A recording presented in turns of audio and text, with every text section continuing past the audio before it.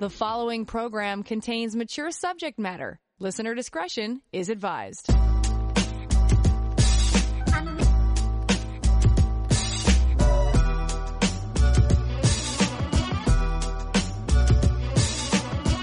The latest trends and hottest topics, love and sex, handled honestly and with passion.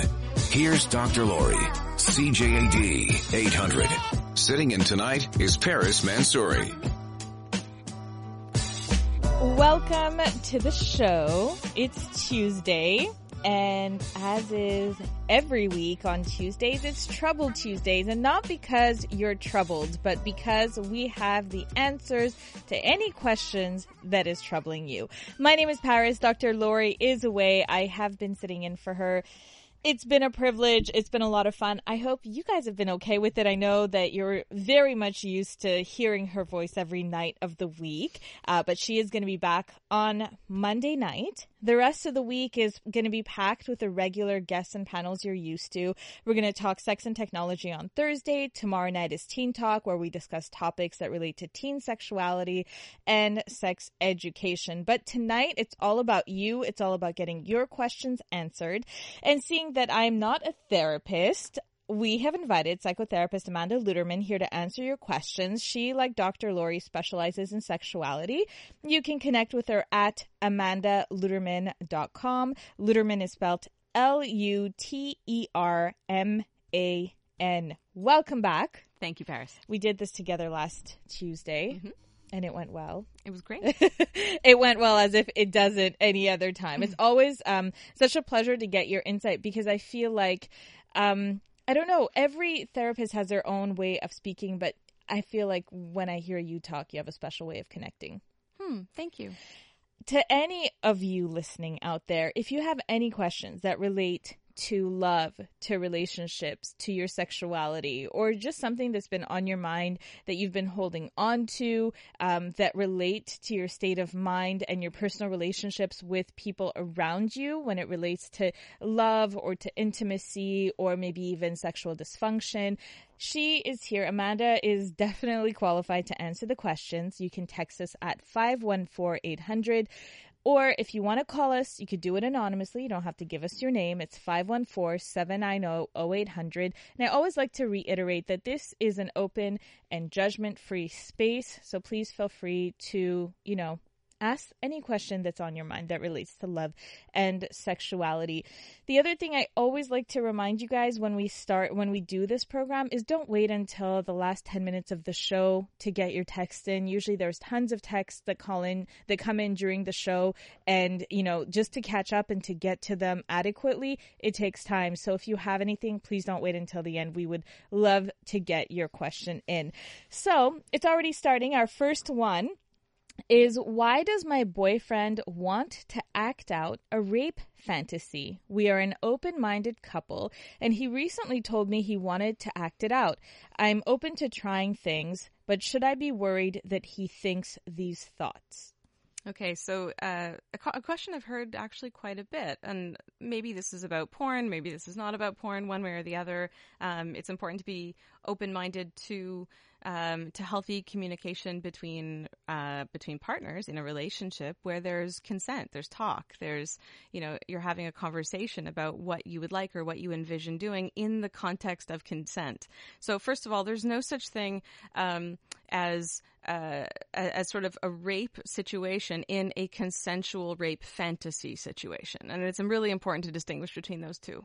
So if you're talking about fantasy, you are not talking about factual, a forceful situation. You're not talking about, in fact, anything distinctly harmful in actuality. So that's just a really key thing to keep in mind, right? So if somebody says, I really want to tie your hands behind your head or something like that, or use a prop, for example, or to play with those ideas, remember that we've all been socialized to some of those ideas in Hollywood and in pornography, and to play with power in sex. And it could be just sort of a fun, dominant kind of fantasy, a nurturing, dominant experience, but it's going to play out in a role play. And I think that's the idea here that you want to play with, is that number one, it's a completely communicative, consensual experience. There's nothing to worry about because he's talking to you about it. This is not a person who's fantasizing rape because he's talking to you about what he'd like to play with. And Right. Go ahead. Okay. Mhm. So I'm, again, reminding everyone I'm not a therapist. I'm not a doctor. I'm not equipped at all. So I'm going to ask the basic questions here. If somebody is wanting to act out a rape fantasy, they are thinking of rape. Well, what they're thinking about is taking, sort of that think of it from an erotic standpoint, the taking of their partner. They want somebody to totally and completely, be at their whim, sort of thing. So what we look at in erotic literature is the themes and the energy in it, but certainly not the level of harm that you would think of when you think of sexual assault. Right. But so then what's the difference between a rape fantasy and S&M? A rape fantasy is one of the role play scripts that would play out as part of S&M. So BDSM, sadomasochism, S&M, these are the world of kink in general is ultimately, in the most general way possible, to explain this really quickly, because of course this is a thesis, is essentially playing with power in sexuality. So it's not just the assumption that, let's say, well, let me say this differently, actually. Hold on a second. That what I say in session with couples who are beginning to toy with kink is remember that the groom carrying the bride over the threshold, that idea of a man picking up a woman in a heterosexual, iconic fairy tale image, right? That distinctly is a play of power. It is the man that picks up the woman, and we would feel somewhat disturbed by the idea of, it would be sort of strange to us, I guess, if the woman were to pick up the man. Right? So it's a distinct power play. That's one script. There are very many other kinds of scripts that you can play with. And that one, all of society and religion and everything, we all consent to that one based on our socialization. But it doesn't necessarily mean it's the only one. Kink lets us know there are many others. You're listening to Passion. It is Trouble Tuesday. Amanda Luderman is in studio with us answering your questions. Another question is, I work out a lot, but my boyfriend started gaining weight after an injury and he hasn't gotten back into training even now that he is better. We've been together less than a year, but things are serious between us. But my problem is that a healthy lifestyle is what brought us together and training together is our thing. I want to get back into it, but he's not interested and he has had the go-ahead to work out for the past 7 months. The medical go-ahead, I assume. Yes. Okay, so what sounds like what's really important to this person is a healthy lifestyle. And not only a healthy lifestyle, but actually a buddy, a partner that she's dating to enjoy that lifestyle with. So this sounds like a really great conversation you can have with your partner, to the writer here. You want to explain something like, I really miss being able to work out with you. And I really want this. This is an important part of a life that I really want with you. What can I do to help you feel motivated? Or maybe we can start small together somehow and to just kickstart with gentle steps. It's hard to get back into it after you've been out for a while. And what if it is extremely important to her and he doesn't get back into it? Well, she'll decide her priorities, right? I mean, it's okay to notice. I always encourage my clients to look at the question of appeal. Like, you don't have to say, oh, am I doing the right thing? Am I doing the wrong thing? Should I just abandon this relationship or not? What you want to think about is this situation actually appealing to me now? It's okay to be turned off. And you can even, think about this from a place of how, what are the other ways that this person turns me on? And are those enough? And can I function with this? Can I work with this for a little bit? So you're listening to Passion. We're on every weeknight from 10 to 11 p.m. talking love, sex, and relationships.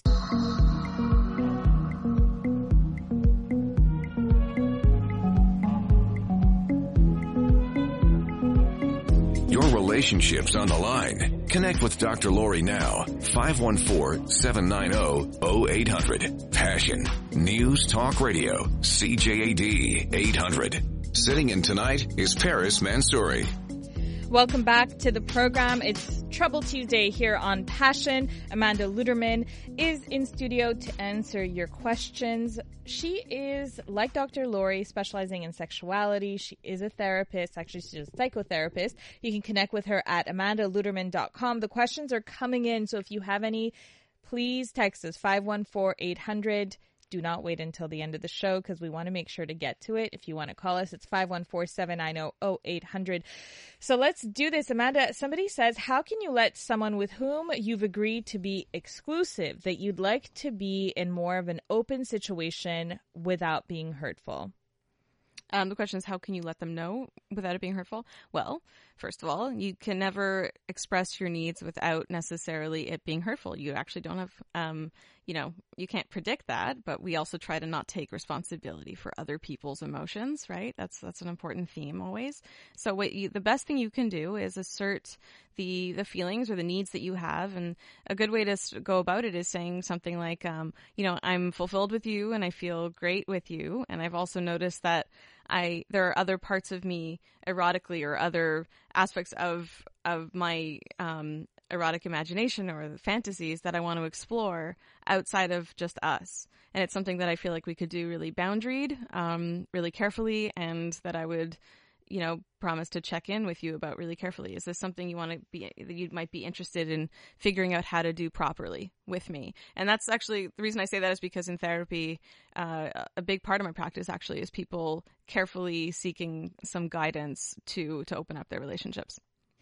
You are listening to Trouble Tuesday. That voice belongs to Amanda Luderman. She's here to answer your questions. The next one is, I have a question for your guest.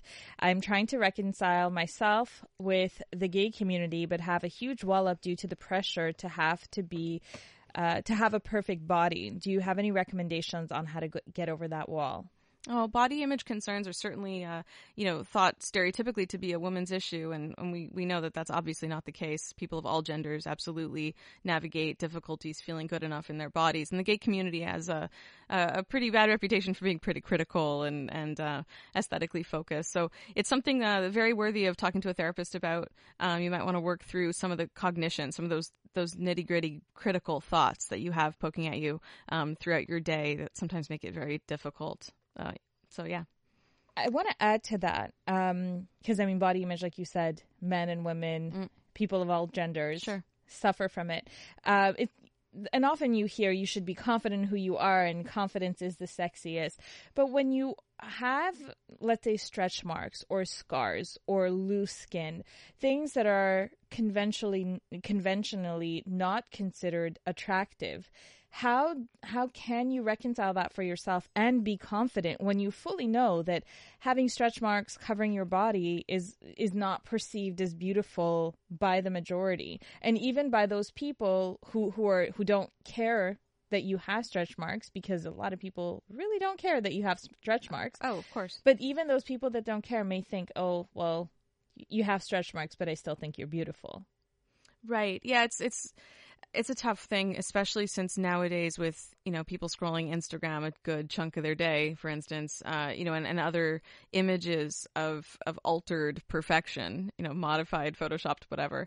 I think a big part of feeling good in your own skin has to do with not so much I tend to say not what you eat, but what you fill your mind with. So do be careful that you're not conditioning yourself to images that are completely ridiculous, like completely not realistic at all. And you'd be surprised how being around people who are more realistic and more normative looking could actually really change you. Like, for example, if you do, the classic go to the gym where all the, slightly older people walking around the locker rooms care less about how they look, for example, than younger people's more vain, more self-conscious perspective, right? It can really be positive for you. So give yourself an Instagram diet, for example. Give yourself a chance to actually look for images of beauty that are not perfect, and you'd be surprised how you might actually feel a little bit better about yourself. You're listening to Passion. Amanda Luderman is in studio answering your questions. There's a couple texts that came in referring to some of the topics that we were speaking about before. There was a texter who had written about concern because her partner had a rape fantasy and she was worried that it was something she should be concerned about. And we have a texter writing in saying, I think a rape fantasy is hot. In my first relationship, my boyfriend and I loved role playing, even though we never had intercourse. My boyfriend used to pretend he was my babysitter and take advantage of his dominance, and I used to love it when he chased me. That relationship was more fulfilling than most of my intercourse relationships. And then we also got a text from somebody who was concerned that their partner was no longer working out, and it was a binding, an experience that bound them together earlier on in their relationship. And this person texts in saying, I know people who eat so well that they don't need to work out. Sometimes, depending on their job, if they spend time on their feet lifting boxes and walking, they never have to set foot in the gym. However, if the boyfriend is sitting most of the time, work extra long hours, gaming sessions, and eating fattening foods, then maybe adding a workout video can be beneficial. There are tons of free ones on YouTube. You can't force someone. They have to be motivated themselves. Stop being a dictator. Sex is a calorie burner. Try more sex with your partner. Okay, there's a lot there. I want to go back for a second to the people who you were just describing, the person who describes, having a dominant, babysitter narrative in their relationship, and that it was a really fulfilling relationship. So the line that, we said before was just how you never want to yuck anyone's yum. And if two people are having a very communicative, healthy, agreed upon, consensual, enthusiastically consensual relationship, then some of those narratives might be a little funny. I mean, it's definitely that, just to say a little bit off to people who are not acquainted with kink or with BDSM or with any of those narratives. It's actually totally okay to play with power in your relationship. It does not have, the research has shown, it is not correlated whatsoever with non-consensual or pedophilic tendencies at all. It's important for people to know that. It is okay to notice straight up genital arousal when you think about certain dynamics that are a bit taboo, to say the least. So are a bit, just silly to even think about for some people. Some of these erotic narratives definitely make some people uncomfortable. And it's okay to notice that you might have that conservative approach to what sex should be like, but just what I tell people is don't yuck anyone's yum. There are a lot of foods out there that you might not eat that other people love. Another texter starts off with lovely compliments to me. Thank you. And also to you. It says, Amanda, is it fair to accept that your girlfriend doesn't have an orgasm no matter what pleasures are provided, blaming it on mental stresses from everything but the boyfriend? It's been months that this has been happening. I suspect something's up, even though she seems satisfied with everything. 20-year age gap between partners, her being older, living in different towns but meeting every weekend. Any thoughts? Should I accept it or dig further? She was having them before, and it seems like a sudden change for the last few months. Okay, so first of all, in orgasmia, typically the inability to have an orgasm is not usually a medical concern. It's, in fact, I have to say in my practice, I have not ever worked with anyone who is ultimately long-term incapable of having an orgasm. So that sounds sort of bold to say, but it's true so far. What I do say is that people do have gone through chapters where it's particularly difficult to reach or to sustain arousal in order to reach orgasm. She's right. She might feel, just like she's saying, she's psychologically stressed out. There might be a lot on her mind, distracting her, keeping her from being able to be present in the moment, to focus on sensations. What I would encourage her to do, there is a book that a colleague of mine out of BC just came out with this year that's wonderful. It's called Better Sex Through Mindfulness. Don't mind the kitschy title on mindfulness. And the subtitle is how to I think it's how to cultivate women's desire, or cultivating women's desire, something like that. Her name is Laurie Brotto, Brotto. She's wonderful. She only ever did academic research until this book. She's coming out. This book is her first piece for the public, from what I understand. And it can really help her do some mindfulness exercises that might be able to help access her ability to focus on the sensations and on the skills required to enjoy orgasm. And I'm really, of course, I want to commend the partner here, concerned about their partner's pleasure. I think, she's on the right track. The book is called, again, if you missed it, it's called Better Sex Through Mindfulness, How Women Can Cultivate Desire. It's available on paperback. It's by Laurie Brotto, Brotto. Betito, and it's a black cover. Yeah. You can Google it. It came up on Amazon. One of the first ones that came up. They mentioned the age difference, a 20-year age gap. That's right. Thank you. The 20-year age gap, also, it's possible. I don't know which years we're talking about here. It's if it's 20 and 40, this is not necessarily the case, but I would assume it isn't. If it's 30 and 50, we are looking at the 50-year age range, for example, being one that involves some hormonal shifts and changes. So you might want to also speak with a gynecologist or endocrinologist to be able to just get a sense of what could be going on for her based on her previous history of orgasm and her now lack thereof. So good luck to you guys. The following program contains mature subject matter. Listener discretion is advised.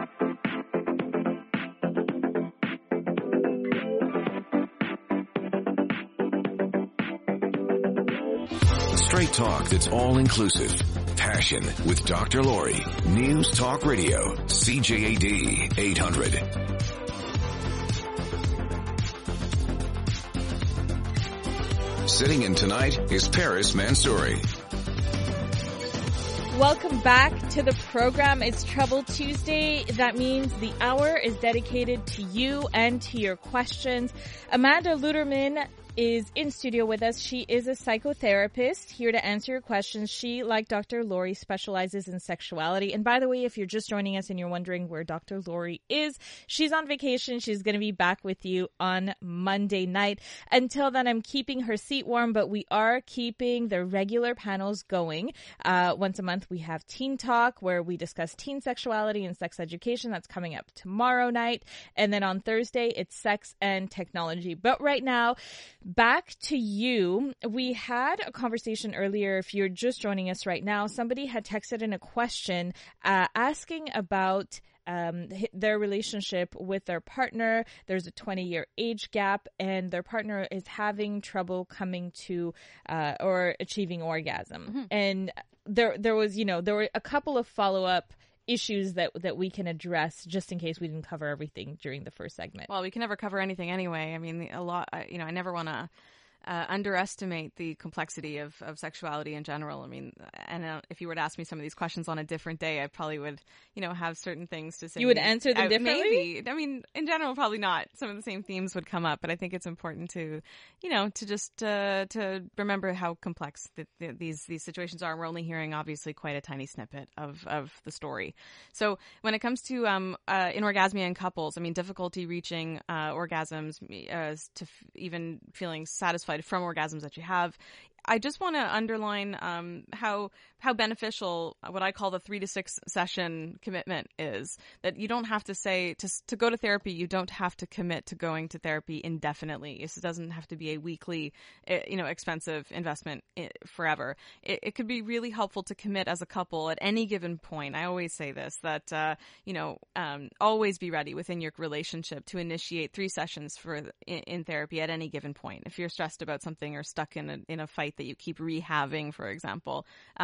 And certainly when it comes to not having enough pleasure in your sex life, you should absolutely be open. I would really encourage everybody to be open to just talking to somebody, getting some objective insight into your situation, maybe just even one thing you didn't think of that might come up in a meeting, or sharing something in a way that would justify your pain might be particularly therapeutic. So do be, be willing to go speak to someone. There was 2 other things. You mentioned that it was rarely technique that's the issue. Yeah. I think firstly, all too often couples focus on, mechanically focus on reaching orgasm and not necessarily on being aroused. So you want to make sure, am I really turned on? Am I, are we culminating this pleasure in something? Do you want that feeling of release in the end? Or are you sort of mechanically going toward, doing what you think you should be doing? It's important to distinguish between those things. What did I want to say about? The other thing was focusing on pleasure. Yeah, I think when it comes to a person wanting an orgasm who is not, don't focus on that person. I can't say this enough, so many people who have trouble reaching orgasm, or frankly even maintaining an erection. If the focus is on them too much, the stress or the pressure of having to to show erotic gratification for the couple is really extensive. You don't want to, the pressure should not be on her. She should not be receiving, 45 minutes of oral in hopes that it culminates in an orgasm, and because then he did everything right, and there must be therefore something wrong with her. That's not hot. That's a lot of pressure. That's just too much focus, too much stimulation. Nobody wants a numgina at the end of the night. Numgina. There is such a thing as skin friction that can just become uncomfortable even if the technique is great. So what I see in a lot of couples is that it's rarely the technique. I'm rarely teaching people the mechanics of their sexuality. I'm usually tweaking something in the erotic dynamic of the couple that is leaving one or both or all or some of the partners not aroused. So the focus should be pleasure and arousal, not orgasms. Correct. Okay. Another text just coming in. I'm in a polyamorous relationship, and one of my partners told me today that she feels uncomfortable with that my primary partner wants to be her friend on social media, and felt particularly weird about a public post expressing her affection for me. How do I make both partners feel important, and should I try to cultivate a friendship between the two, or should I keep a distance between them and tell my primary to dial down the PDA? Well, first of all, any feelings of jealousy or insecurity in the context of a new and important person in our partner's social circle, any of those insecurities, I guess, factor into a kind of a jealousy, right? And we know that jealousy is I call it a sort of a social anxiety, and it's particular to the fear of loss of our partners. So, did that make sense? Sometimes, and jealousy basically tends to lie to the people feeling it. Jealousy, lies to you and says that if somebody else is important, you're not important anymore. So what you're, I forget who, tell me again about the constellation there. It was, my partner told me today that she feels uncomfortable that my primary partner wants to be her friend on social media, and felt particularly weird about a public post expressing her affection for me. How do I make both partners feel important, or should I try to cultivate a partnership between the two? Well, even PDAs in non-monogamy is something that should be agreed upon. So if you've got primary and secondary partners, sometimes it can feel like a little bit of a showing up kind of thing. Like if you write online, then, now you're trying to look like the primary in status. So that's something that should be discussed. What is comfortable for the primary partner? What is comfortable? What are the rules of the game there? When you do have a polyamorous relationship or an open relationship, is sometimes, not sometimes, oftentimes when I've heard Dr. Laurie have guests like that on the show and they're speaking, I feel like there's a greater responsibility on the partners to be so much more mindful of the repercussions of their actions, more so than in monogamous couples. I would agree with that. And I can tell you, certainly in my office, working with non-monogamous relationships, I don't always say polyamory because it's not necessarily, long-term loving relationships within the constellation. Sometimes it's a primary relationship with rights for, permissions for, secondary relationships, but not necessarily secondary encounters, but not necessarily secondary relationships. It or gets partnerships. Right. Yeah. I mean, I just want to say that, yes, I think that's true. Accountability is the word I was just looking for. Accountability is typically, in my experience, higher. Emotional accountability, organizational skills, communication skills, they tend to be pretty high in those who are used to maintaining multiple relationships. Yeah, because you have one relationship and you have one partner to keep happy and satisfied. Now, because a lot of people are like, it would be so great if I could have multiple partners. But if you really say that. Yeah, but you have to think about it. It's a lot of work.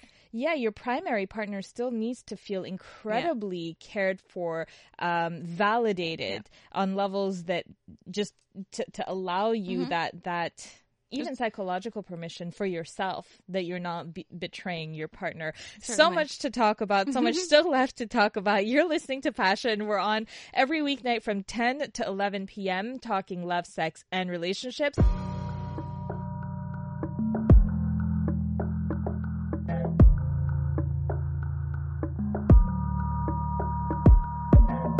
It's Sex Out Loud, and you're welcome to listen in.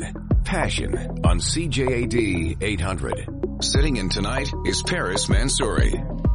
Welcome back to the program. It's Trouble Tuesday, as is every Tuesday here on Passion. That means we are getting to your questions. Amanda Luderman, psychotherapist specializing in sexuality, just like Dr. Laurie, is in studio with us. If you're just joining us and you're wondering where Dr. Laurie is, she's on vacation. She's going to be back on Monday. Earlier, we were talking about stretch marks and that having an effect on how you view yourself, how comfortable you are in your body and, you know, your body image in general. And somebody texted in saying, now I lost it.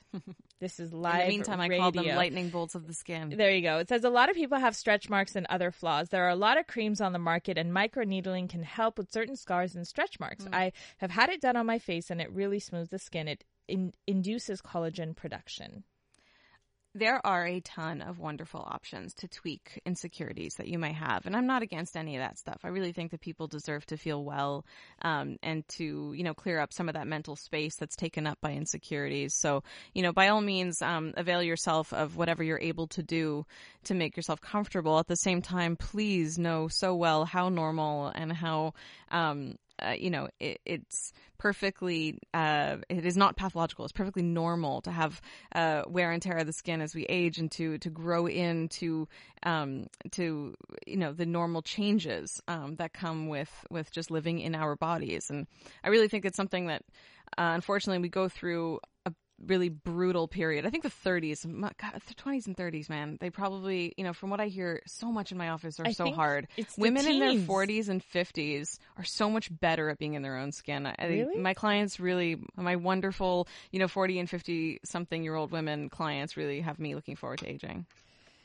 To the person who texted telling Amanda and I that you're enjoying the show. That's not what she said. She said we rocked, and we really appreciate that. Thank you so much. It's just really lovely. By the way, the conversation is going on behind the scenes. Amanda is live on her Facebook page. What page? Yes, I forgot to say that. We've been on Facebook Live. My Facebook page is Amanda Luderman, psychotherapist. It's been fun. It's kind of boring when I forget that it's on and talk to Paris and don't look at it for multiple minutes at a time. So please know you can fast forward. It'll be on. It'll be there.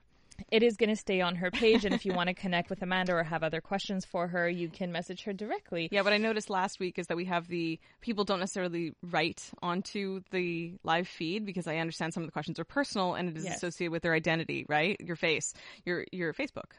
So your face. You can direct message her. So I do get messages, and I want to thank you, those people who are bravely letting me know their identities. I'm more than happy to answer your questions. We have a texter who wants to know, how can you know that BDSM kink you have as a dominant is healthy and not abusive or a sign of abusive tendencies? That's a great question. Thank you for that question. The best way to know is if you are trying to come up with ways to get your partner to do something that could be harmful to them, and you are not thinking about sharing full details of what you'd like to do and talk it thoroughly out before you play it out in a scene. So my rule is talk it out before you play it out, and also never alter a scene once it has begun. So it doesn't matter how turned on you get, once the scene has begun, you absolutely never want to change the details of the pre-agreed upon terms before you begin. Sometimes, arousal betrays us that way and has you wanting to do something that you, in rational, in wise mind, pre-arousal did not want to do. So just remember that. And lastly, aftercare is essential. So you want to be able to talk out and talk after the events that you that transpired together. And so if you're not thinking out how to make it absolutely safe and wonderful and pleasurable for your partner, then, maybe you've got a little bit of a sadistic tendency. And if you do, you're welcome to come and talk to me about it, to talk to a therapist in general. People are afraid to harm others, especially with the Me Too movement these days. People are afraid of ever being accused sometimes. So it's okay to talk that through with a professional. I'm absolutely non-judgmental about any of those concerns. No question is silly or foolish whatsoever. And please don't hesitate to reach out.